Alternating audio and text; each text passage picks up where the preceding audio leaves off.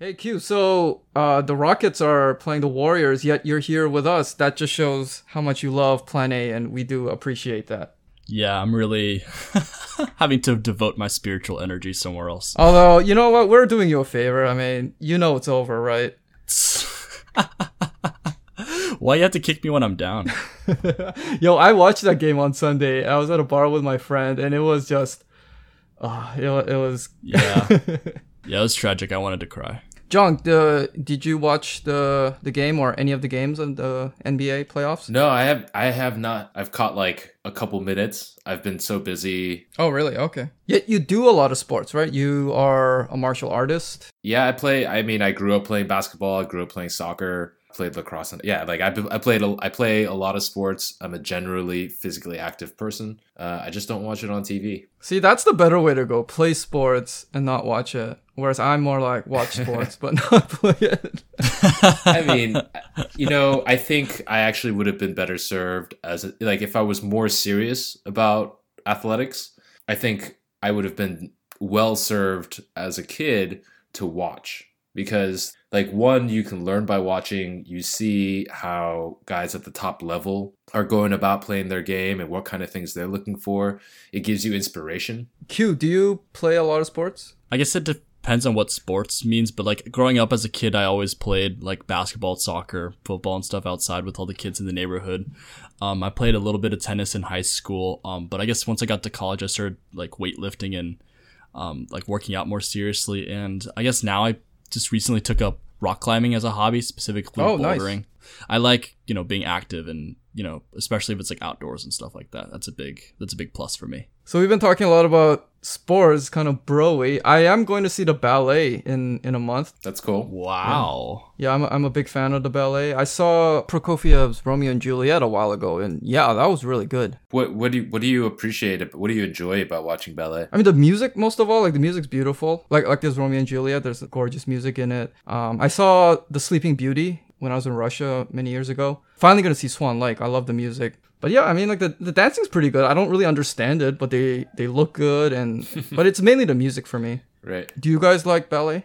I can't say I've been exposed to it too much. I see it in the same vein as opera. Yo, it's way better than opera. I hate opera. To me, it's all one giant bougie monolith. I don't know how to, what's that supposed to mean? Parse it apart. No, I just can't really tell it apart. You know what I mean? I was just not exposed to that kind of stuff growing up. Yeah, I hate opera. I've given it several chances. And it's just there's maybe one or two songs that really stand out, the arias that everybody knows, but most of the other part, you don't know what's going on because they do sometimes have translations, but it's just, yeah, I don't like the singing style. I actually saw the Barber of Seville this past weekend with my girlfriend. We were at an outdoor theater, had a picnic, and it was pretty neat because they brought in the opera theater from the city and they had a translation little thing above the stage. Oh, okay. So it was a whole thing. It was pretty fun. Yeah, I know the overture. I don't know any songs from it. Yeah, it took me a second to even realize what language it was in, so I was a little bit out of my Italian, I assume. Yeah, Italian. Because it's by Rossini, right? So what's interesting is I actually watched a documentary. A friend of mine is in a school of journalism, and so her class was making a bunch of documentaries and showing them at the end of the year. And somebody local to the Bay did a documentary on, I guess you could say street performers, but specifically there's people that, I don't know if you've ever seen them, but on BART, sometimes when you're going through the bridge or going under the tunnel, you're kind of captive for 20 minutes. So people will go onto the train, start playing music, and they'll dance right there. It was following the story of one particular crew here in the Bay. And one of those guys, he said that ballet was actually one of his favorite and biggest influences to his dancing style. Escape from Plan A. Mathilde, you're from France originally, but you're taking classes here in Seoul. How did you end up here? I ended up here because I wanted firstly to learn Korean. So I came to Korea, I took Korean classes, I'm still taking them, and then I saw that in here it was open to foreigners. And what do you think it is about K-pop that makes it so popular everywhere? I think they are really hardworking, really nice performance, you can see how much hours they spend practicing and practicing, and they have such great performances. Hi, and welcome to Escape from Plan A Magazine's podcast. I'll be your host for tonight, Oxford Kondo, and tonight I'm joined here by Q. Hello. And Zhang. Hey. So yeah, this is a new crew. I don't think the three of us have ever potted together, so this is pretty exciting, huh? Yeah, we're breaking new ground today. And tonight we're gonna talk about, in light of BTS just performed on, was it yesterday or was it Sunday? Pretty sure it was Sunday. Okay, yeah, at the Billboard Music Awards. So in light of that, we just want to talk about K-pop and Asian pop culture in general and how it affects Asian Americans. And actually, Christina wrote a really good article about BTS and the kind of like recent history of K-pop on Plan A Magazine. We'll be including that in the reference resources in the podcast description. Q, you're a pretty big fan of K-pop, right? And you saw the performance. What'd you think of it? I'm an okay fan of K-pop. Just recently got into the foray, maybe like a year and a half ago. But the performance was very good. I was pretty excited to see how, I guess, intense the camera work would be, because this is something that a lot of people have complained about before with BTS performing in America, is that the camera work that is done by like American production companies is usually really bad. I think for the performance on Sunday... Oh, wait, by bad, what do you mean? As in, like, it cuts way too many times to the audience and doesn't show enough of the actual performance. The camera work is like flying all over the place and doesn't actually show, you know, the performers in like a square frame, for example. They said something like a good almost like minute of like this, like 5 minutes or whatever the performance was just shots of the audience, which is like pretty frustrating when you're trying to see, you know, performers perform. But overall, I thought it was great. Even when they did pan to the audience, they showed, you know, how diverse the audience was, all the different types of people who were there to see BTS perform, just like how loud they were. It was fantastic. Couldn't complain. Yeah, I've heard actually two sides of that argument. One says that they do that to show how, like the people who like the cuts say that it's to show how strong the support is and, you know, how dedicated and diverse their fans are. But the naysayers say they do that to show that, oh, the only people who like these are like silly little girls and they're not respecting the artistry of the band. Jung, did you see the performance? No, I didn't see the performance, but I have some thoughts on the camera stuff.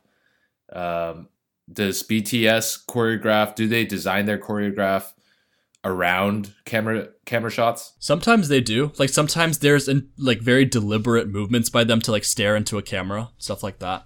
Oh, okay. Well, I remember hearing Beyonce during Beyonce's tour or one of her recent performances. I forget which one, but I had heard that she set up her choreography with the cameras in mind, and actually her movements across the stage, how her supporting dancers and everything else was set up, they were actually intended to be viewed through the lens of the camera.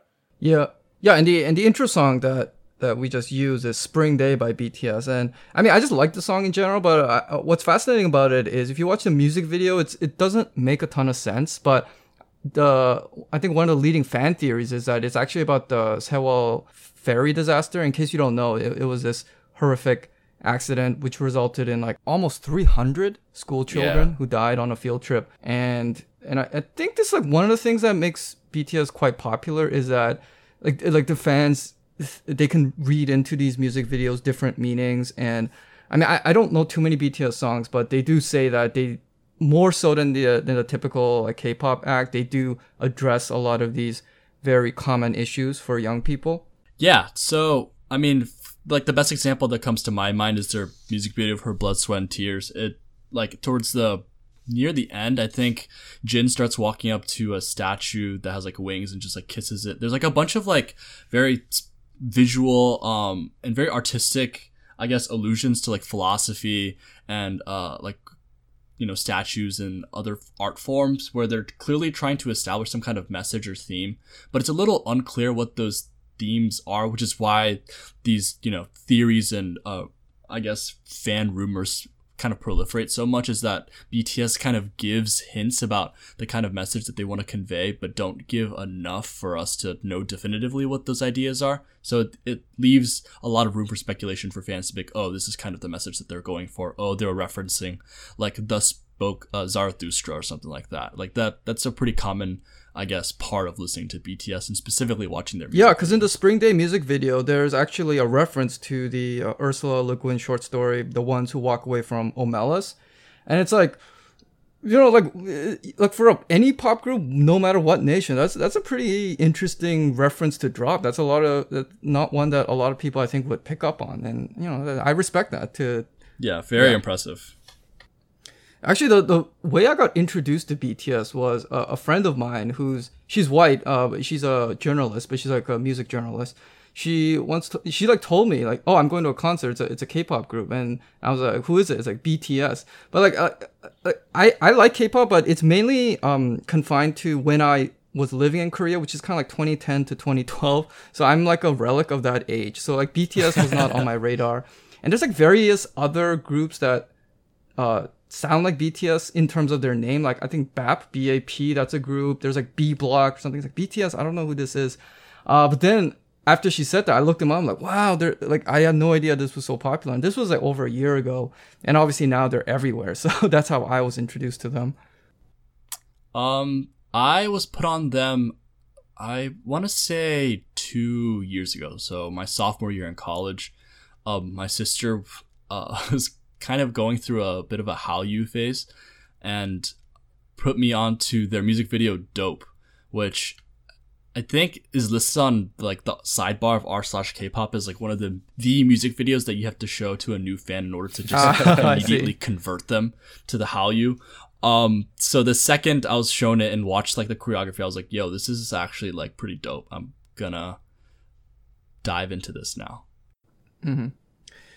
Anyway, so the reason that I wanted to have this pod in specifically is because if you ever go into like an Asian American discussion, like in a forum, especially if it's a bunch of guys, there will inevitably be somebody who asks, guys, is like K-pop and just like Asian pop culture in general good for our image? Because a lot of it is not exactly conforming to traditionally American ideals of masculinity. You see a lot of like dyed hair. It's not all about, you know, being jacked up. Although, you know, there are certain groups that were all about kind of like being jacked up. Like 2PM, for example, was really popular when I was in Korea. That was their kind of thing.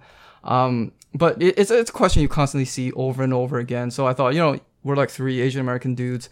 We can talk about this and what we think about it. So that's something I wanted to address. Because I think, obviously, the female K-pop groups are also very hardworking and very talented. And we shouldn't just ignore them. But they do... like if they were ever to come into our consciousness, they do fall under a more, I think, traditional view of kind of like Asianness. Yeah, they're all like cute, they're all pretty, and they'll all do like girly dances. That's like pretty expected, right? That's like of like performative femininity. But when you see a male K-pop group, not only do they bring certain things like some might call it androgyny or whatever, they bring that, but it also brings in the idea of just like Asian guys being on stage and desirable, which I think shocks the American consciousness in a different way that, say, a female K-pop group wouldn't. So, totally. So that I think we're going to focus on the male groups. It's not to disrespect the female groups, but just for this, because we're guys, and this is a question we see often come up in Asian American online spaces. Mm-hmm.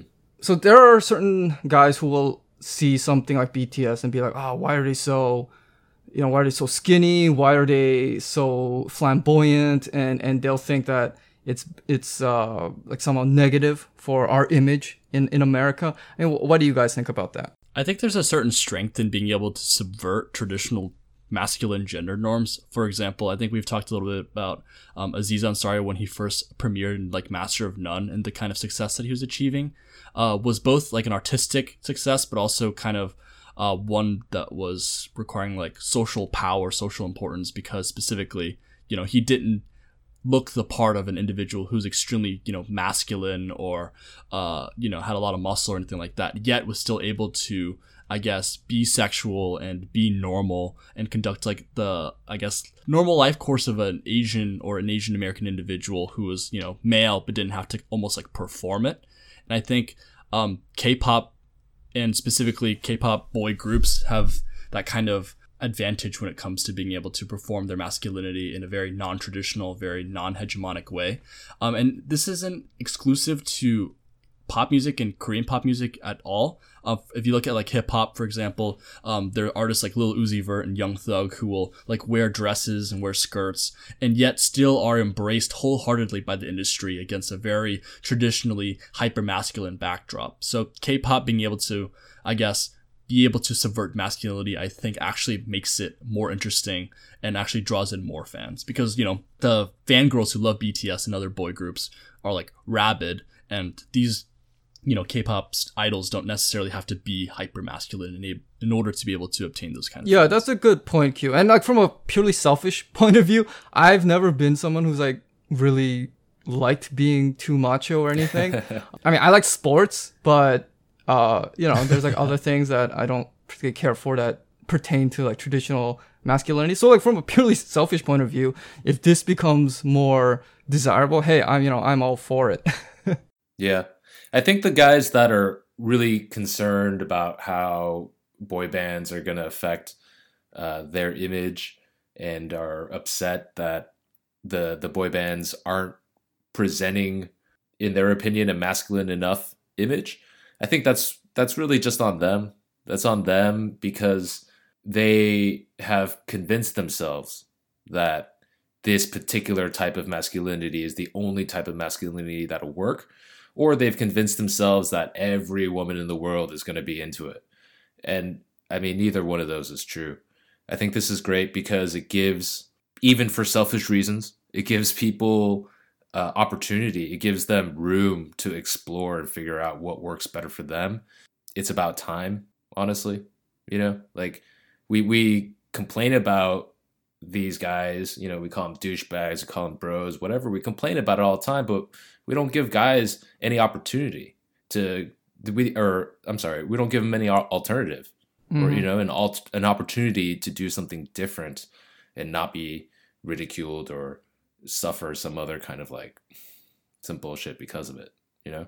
Yeah, Jong. See, I think those guys, what their main insecurity is that they themselves have invested wholeheartedly, perhaps in this traditional American idea of masculinity, only to find out that nobody really wants it, especially if it's like a knockoff version of, it's like an Asian guy trying to be white, like a white masculinity performance. Like, nobody really wants that. So then they see that, hey, wait a minute, actually what people really like are these like BTS guys who don't even bother to learn English. I think that's one of the great things about them. And they're just completely showcasing their Koreanness. And that's what people actually respect more than you trying to be like a jacked up polo wearing Asian frat guy. I know no disrespect to Asian frats, but it just like it kind of trying to emulate the traditional white maleness.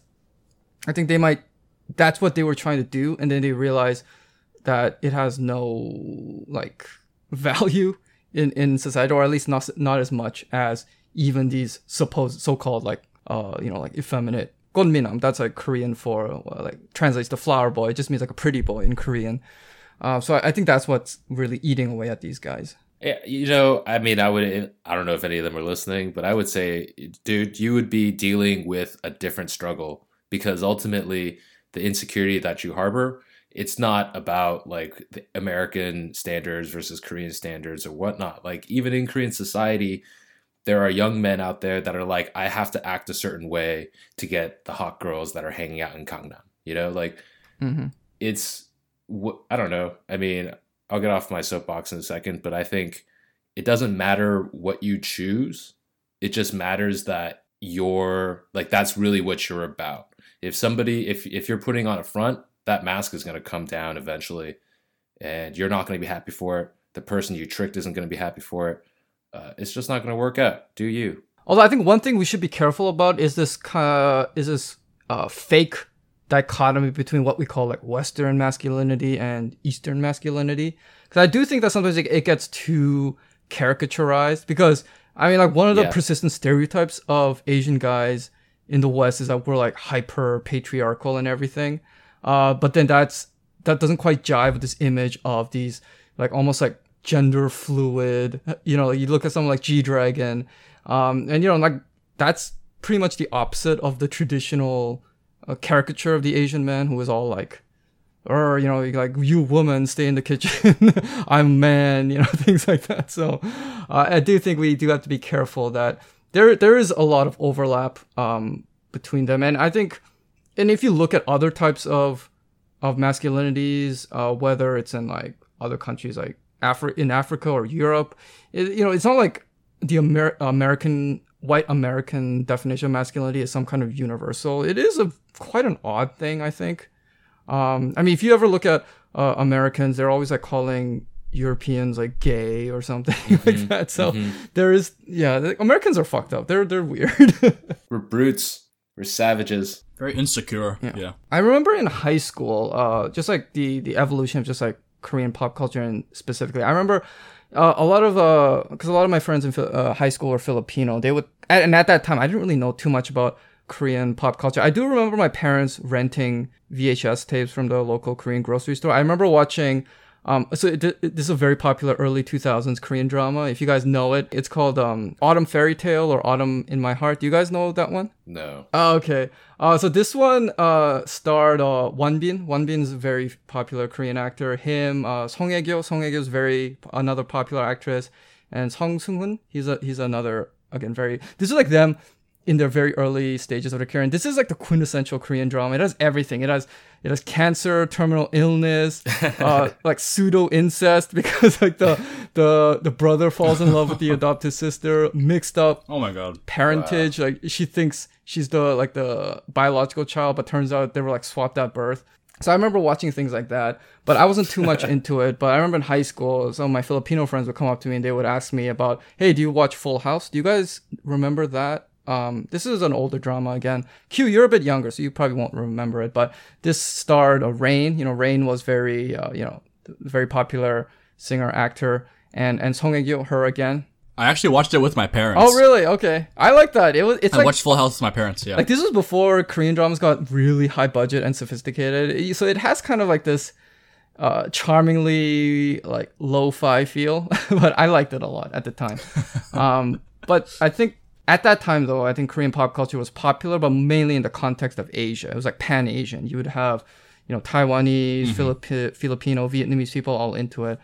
And then, like, flash forward, like, 10 years from now, it's gone, like, truly global, in which you'll have fans from, like, South America or Europe or America or Africa all into it. So I think that's the evolution I've seen just in the past decade. You go on YouTube and you've got all sorts of people, you know, filming those reaction videos and things like that. I don't know so much about I was never that interested into K-dramas. So I wouldn't say I followed that, but definitely Korean hip hop and rap.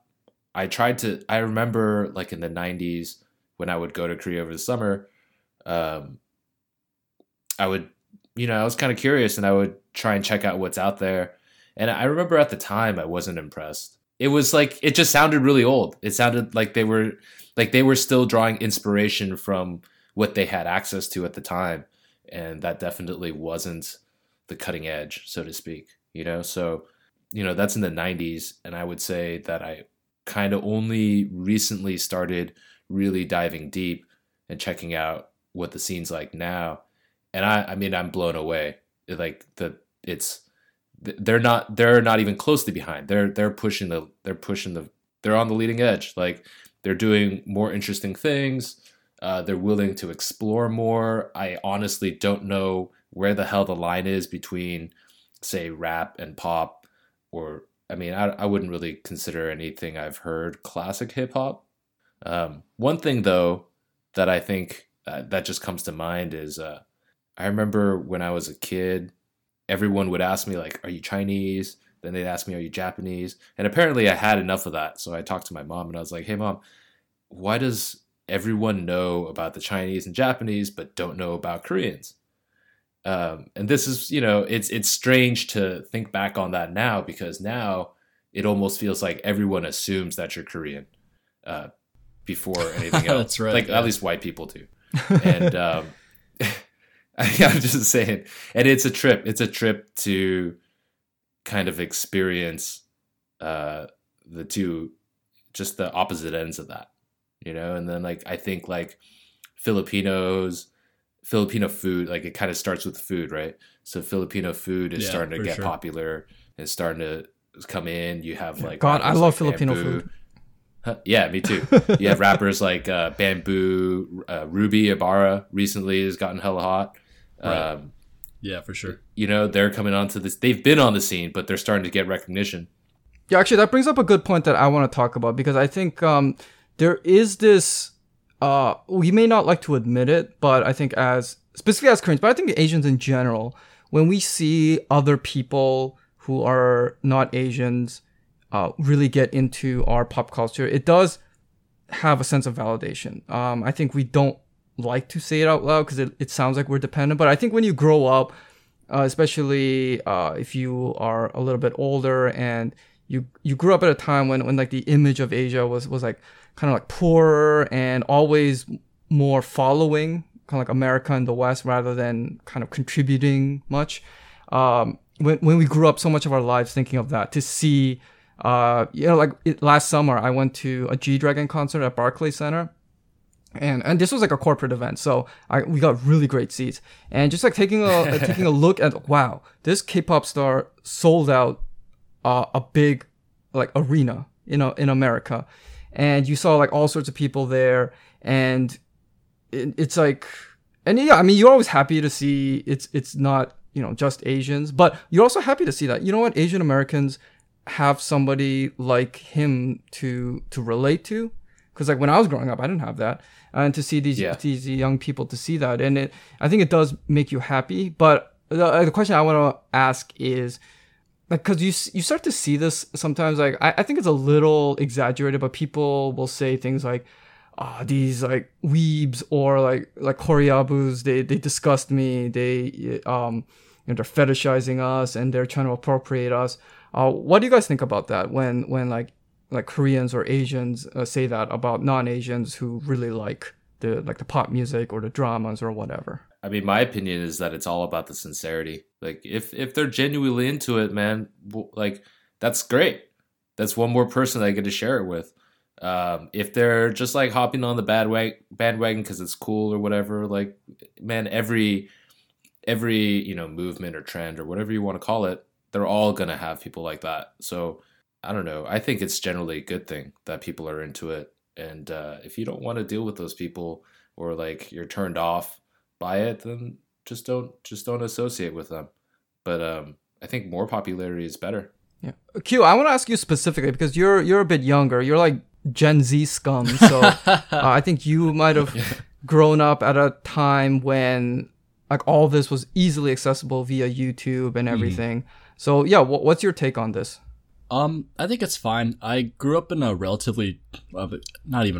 extremely diverse area, so everyone kind of had access to everyone else's culture, and it wasn't really a problem for people to just kind of, hang out with other racial groups. Every friend group was very diverse, and the kind of like media that was consumed was also like pretty all over the place. Like my friend group in high school probably had like one person from each major racial group, and like we all like watched anime and like played FIFA, and it was like all over the place.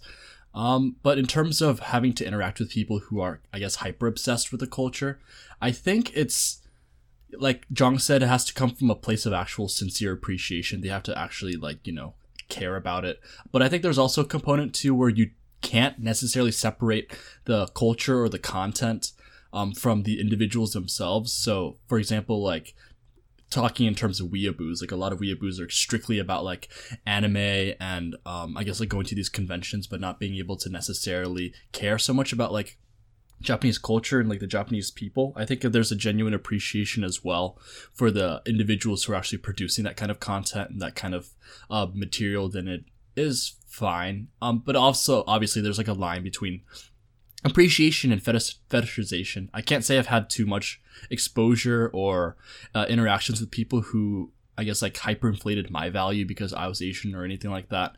But yeah, there's definitely a line that you have to draw with those kinds of people where it's like, it's just okay, this is appreciation, or like, oh, this is just like a little creepy.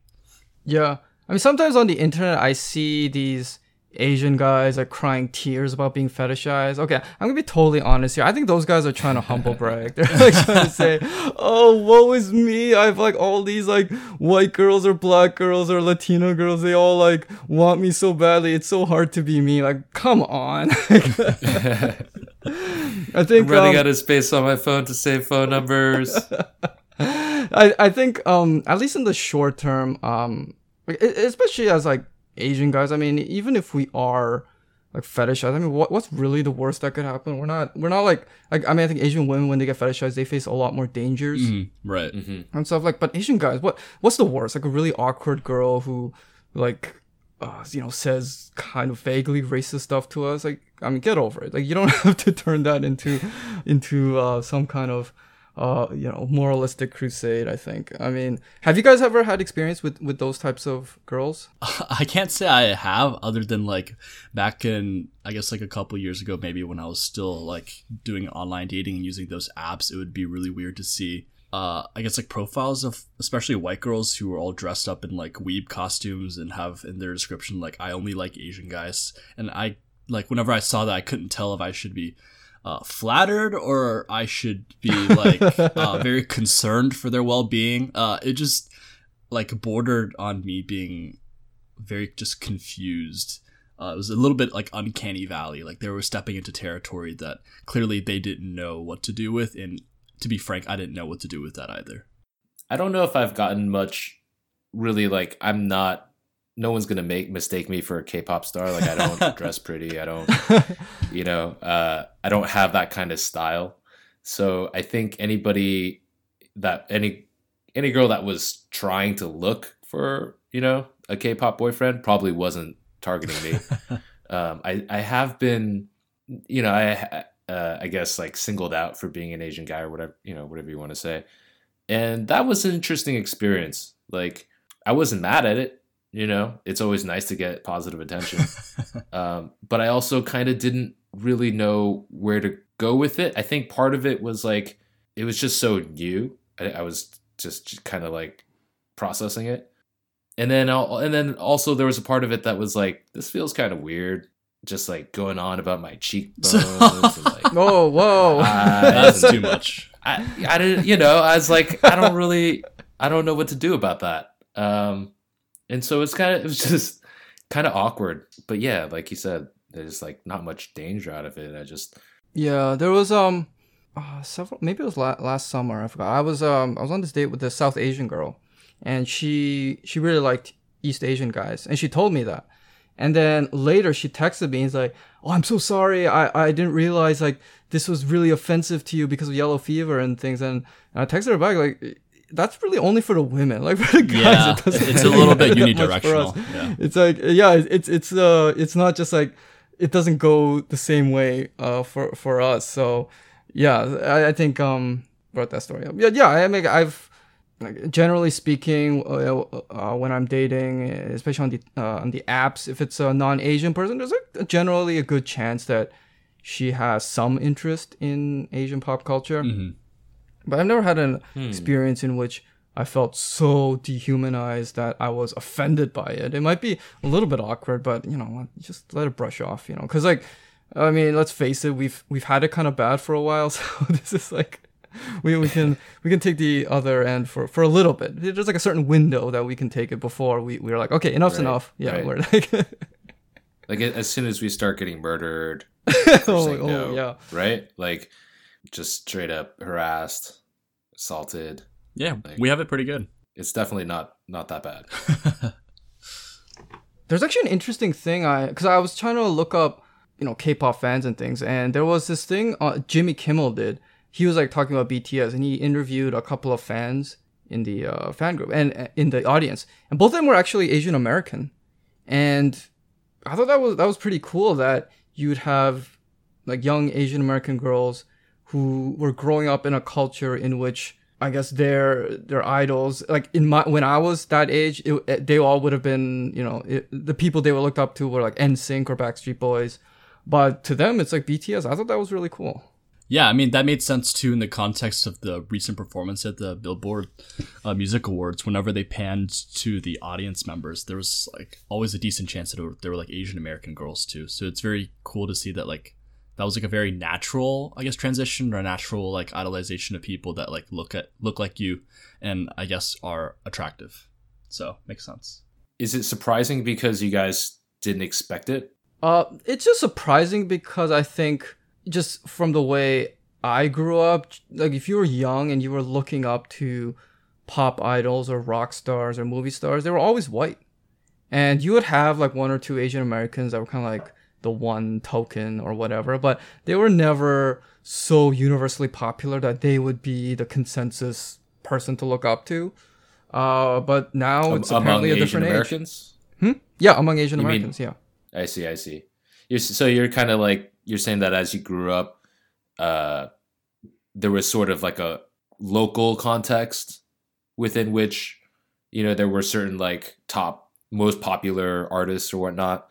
And that here you're seeing more of a universal context. I don't know if that makes sense, but like, there's like your neighborhood, there's like the king of your neighborhood, and then there's the king of the city kind of deal. True. So okay, the way I would put it is if there's still like the 90s and you know, you're a young Asian American, you might have to qualify it saying who's your like favorite pop star. You would say, well, my favorite Asian pop star is someone like Boa or Jay Chou or people who were popular back then, and my favorite pop star, just like unqualified, is like NSYNC or Backstreet Boys. Whereas now it's just like my favorite pop star is BTS, no qualification. I see what you mean. That's awesome. Okay, so we've talked like the good things about K-pop. I think we also have to address the negative things. And one thing I am worried about is there's a lot of national pride wrapped up with K-pop, because I think for so long, Korea, it's been a poor country. It was a dictatorship until like pretty much until like the early 90s.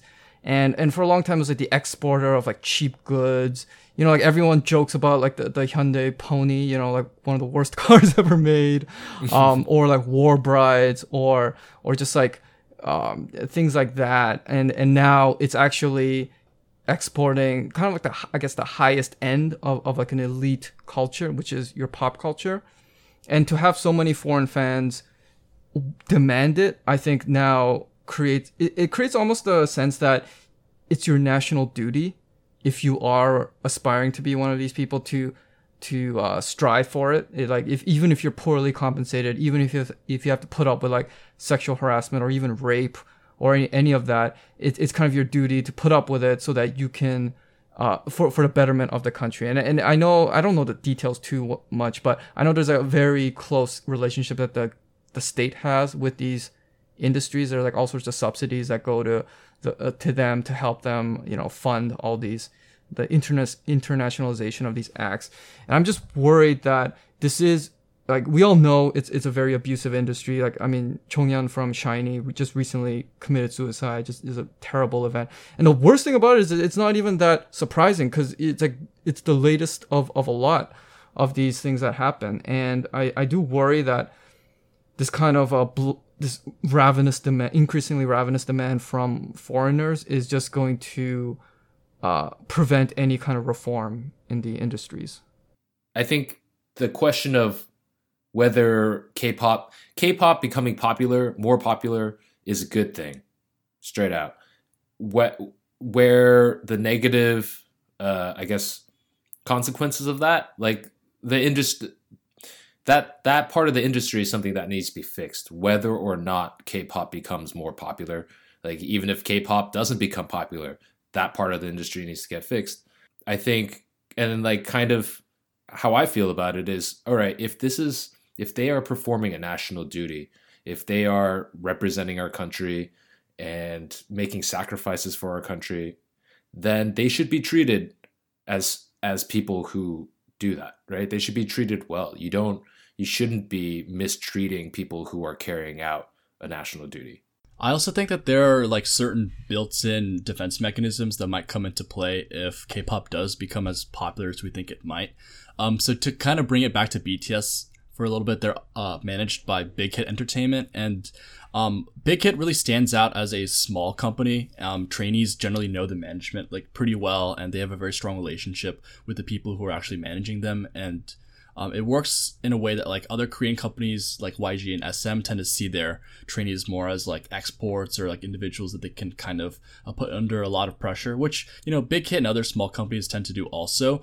But I guess what I've been told is that Big Hit kind of sees their entire conglomerate as more of like a family over a business. And the way that that's reflected is in terms of like creative control, in terms of being able to create the kind of content that you want, which is arguably what has led to so much of BTS's success. But also Big Hit then therefore has an incentive to, I guess, quote unquote, care about BTS, giving time off for like injuries, sometimes like canceling venues and concerts, to let them take care of like mental health issues that might happen. So there are certain like incentives for companies to kind of take better care of their trainees and to take better care of the people that I guess are devoting themselves to like a national pride. And when we think about the context in which BTS is operating and the reason why they're largely successful in their ability to penetrate the mainstream in America was directly because of their fans acknowledging that creative control and rewarding them for like the large and beautiful kinds of content that they're making, which directly reflected into, you know, the retweets and likes that were necessary for them to win the Billboard Top Social Award that led them to, you know, get all those media tours and get their first performance at the AMAs and things like that. So there's a direct relationship between the way that the fans appreciate, you know, Big Hit taking care of the trainees well, and then that kind of being reflected in success again. So it's almost like a recursive relationship. Yeah, that's a good point. My hope is that as these acts grow popular, they will become bigger than their managers and their management companies, to the point where maybe not them, but at least the next generation can start exercising more control over their own, just like act and lives and everything. Because I think if you look at, say, the evolution of American pop music, you look at like the 50s and 60s, say the Motown groups, they were also very heavily, it was a very top-down process. You had people like churning out songs for them. You had like people rotating in and out of groups. You had like kingmakers who exercised this kind of like iron fist control on them. But eventually, we're at the point now in American pop music where pretty much we don't have even groups anymore. We all have individuals, just because groups tend to be, it has like a Svengali like figure controlling everything, but now that's become unsustainable. So you have like singular acts of like superhuman who do it. So my hope with Korean pop music is that this is a stage in which it will eventually evolve into more independent acts, so that they're not so beholden to, because a lot of the trainees who are pretty much taken when they're preteens and their lives are controlled. They don't have childhoods. They have very rigorous contracts that pay them nothing. And I mean, we only look at the successes. There's like tons of groups that fail, and for them, they almost have nothing to show for it. You have no education, you have no real skills, and I don't know what happens to them. And even the successful ones might commit suicide. So it's In the Korean hip hop slice of the pie, there's a lot of independent Korean hip hop artists, I think. But I kind of think I'm sitting here wondering to myself, is there something different about pop that kind of requires maybe larger upfront capital or anything like that? I don't really see it. So, I mean, I guess on one hand, I think like if they can do it, the pop stars can too. Or maybe one of the successful ones now is able to set some kind of groundwork and make it easier for future pop stars. I don't know. But yeah, that would be good to see. I think that's something we're seeing in the music industry at large. All right, so for our final segment, I want to get your guys' recommendations on things about all Asian pop culture that you like. So I guess I don't have too many recommendations. Jung's kind of the head here over like Asian hip hop specifically, but I guess one piece of media that I think a lot of people should really know a lot more about is the Three Body Problem, which is, I guess, one of the biggest pieces of like Sino-futurism that I think is on the potential of becoming mainstream right now. The premise is basically like, what if another country is the first to reach a life form that is not ours? There's like an entire genre of science fiction that, you know, isn't really acknowledged that exists in, you know, China and other places. So it's really interesting to kind of break away from our traditional molds of science fiction and, you know, look at it from a Chinese point of view. And then I think other K-pop recommendations, BTS is obviously like a great step in, but there are like plenty of other groups that are also pretty awesome too, like GOT7. 101 I know is pretty big right now. And then obviously we can't neglect girl groups, so there's plenty of those. Twice, Blackpink, all highly recommend. Okay, I'll just go now to give Jong some time. Okay. So my favorite Korean, I guess, musical act is IU. I really love her. And the thing I love about her is I remember when I was in Korea in like 2010, 2011. And back then she had this song that was really popular at the time. It's called Good Day. And it's a very cutesy song. It's all about like some guy she likes and everything.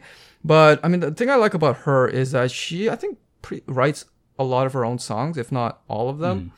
And the thing is, I actually learned a lot about Korean culture through her. For instance, she had this song called 소격동, which she performed with the guy who got into that Stanford scandal. Tableau. Tableau. Yeah. She did this song with Tableau, and it's a great song in general. But if you listen to the lyrics and you watch the music video, it's actually about a lot of the oppressive things that the dictatorship did, I think in the 70s and 80s. So just by watching that music video, I learned a lot of just about Korean history, which I may not have been aware of if not for that. And she also has released 2 albums in which she covers a lot of older pop songs from the like 80s, I think primarily, but maybe even the like 70s and 90s. And just by listening to that, I get access to Korean popular music from decades past. So she's like my ideal woman, you know? So I really like her. I would recommend her. She, you know, writes a lot of great music. Dramas, I really recommend. It's called the Reply series. I really like Reply 1988. Do you guys know of this? Yeah, the Reply series is awesome. Yeah, I know that series. Yeah, it's so good. So it starts with Reply 1997, which is all about this girl, and she's a huge fan of the big pop acts of the time, which are HOT and GOD, which are these competing like boy band groups. That one's very good. There's also Reply 1994, which I liked more than 1997, mainly because the characters were a little bit older. They were in college. So I was able to relate to that a little bit more. But that one revolves around like fandom of like Seo and the Boys, which were a very popular group at the time. But my favorite was 1988, Reply 1988, because, well, 1988 was the year I was born. So I always looked at this series as maybe kind of the world I would have known had I been born in Korea and not in Canada.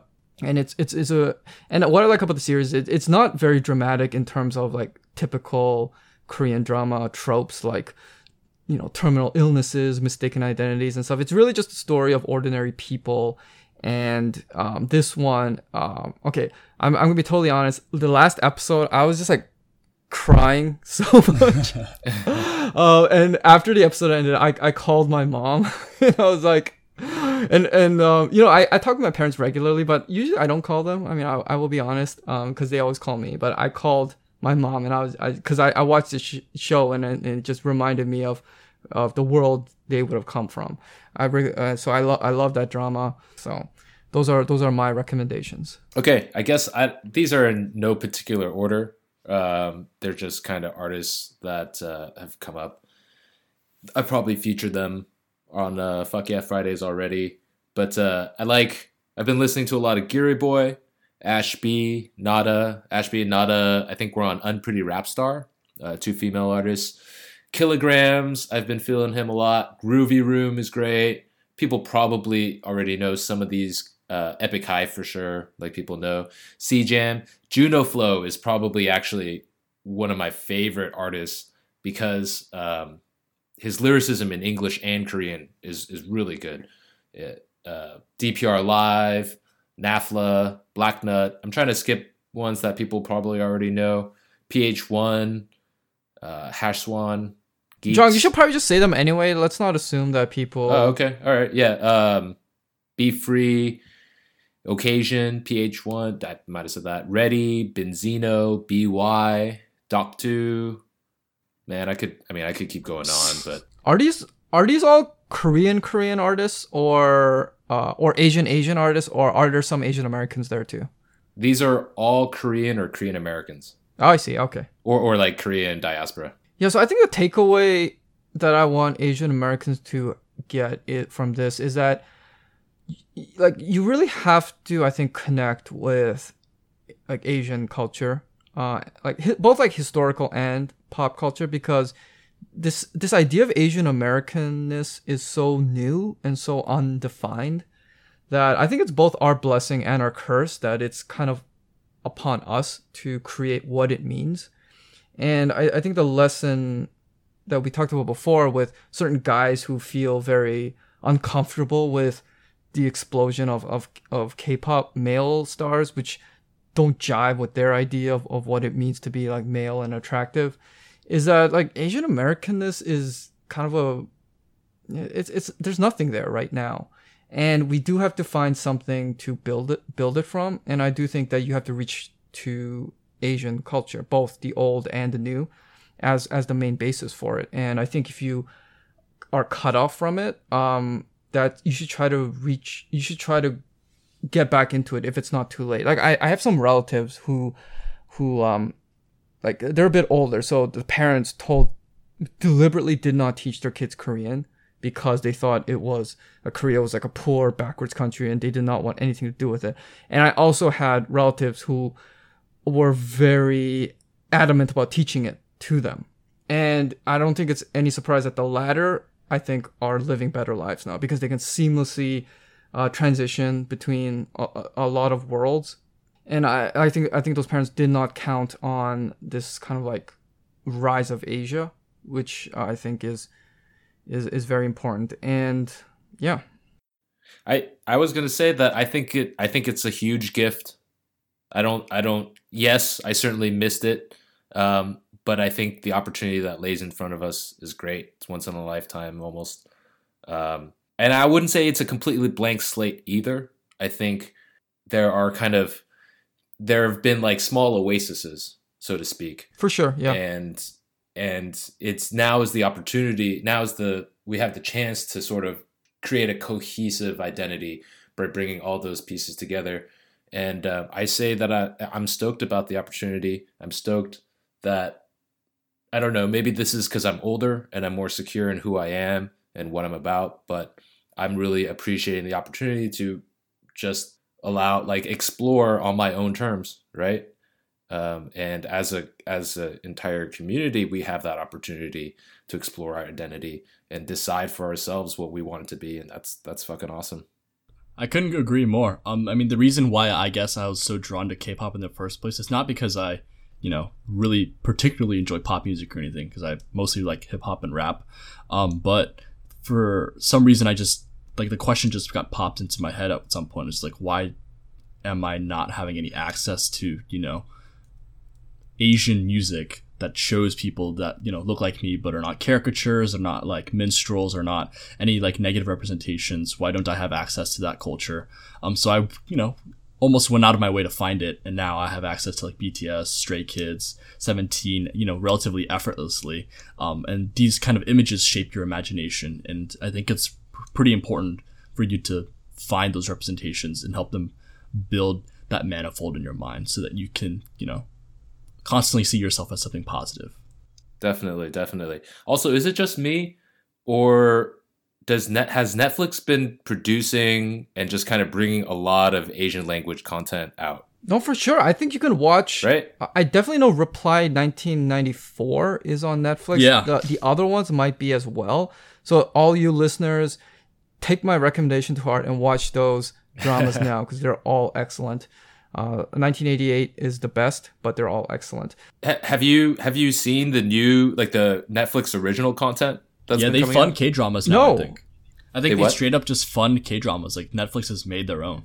Yeah. One that I watched recently, it is actually kind of it brings together some older popular actors and some newer actors. It's called Bad Guys Vile City, I think. That's a Netflix original. I didn't even realize until I was halfway through it, but I kind of just thought it was because that's what I watch a lot of, and so that's what Netflix is showing me. but it seems like they're getting a lot of Asian language content and producing it themselves, which I'm totally down for. Just kind of unexpected. Yeah. Speaking of streaming services, I used to subscribe to Viki, Yes. which had a lot of the Asian dramas on it. And one of the funniest things on it, where if you turn on the comments, so you would have people who can leave comments at certain points of the drama. And they were all so funny, especially when it's like episode 8 or 9. And from my research and history of watching these, episode 8 or 9 is usually when like the first kiss happens. Oh my god, the comments that come out from that are so funny. One of my favorite dramas, I Hear Your Voice, I think had one of the best like kiss scenes. I think it was like episode 8 or 9. And oh my god, the comments on Viki were just out of this world. And yeah. But by research, what do you mean research? Like by research, I just mean my history of watching just TV. watching it a lot? Yeah. Okay. Just had to know if you were going around like taking notes on when the first kiss was. I also want to say I find it very funny when I hear stories about certain non-Asian girls saying, "Oh, I have to have like a Korean guy," or something. Because as in my selfish interest as it is to say that like Korean guys are so much better, I mean, honestly, like I don't think there's anything that special about us. So give some love to like the Chinese guys and the Japanese guys and the Filipino guys, to all the Asian guys. Like I mean, that just shows, I think, the power of pop culture. Like because like when I was growing up, Korea was nothing really to be. Even today, I'm almost kind of amused by the fact that people come to, it's like so many tourists come to like some place like Seoul because of what they see on the dramas.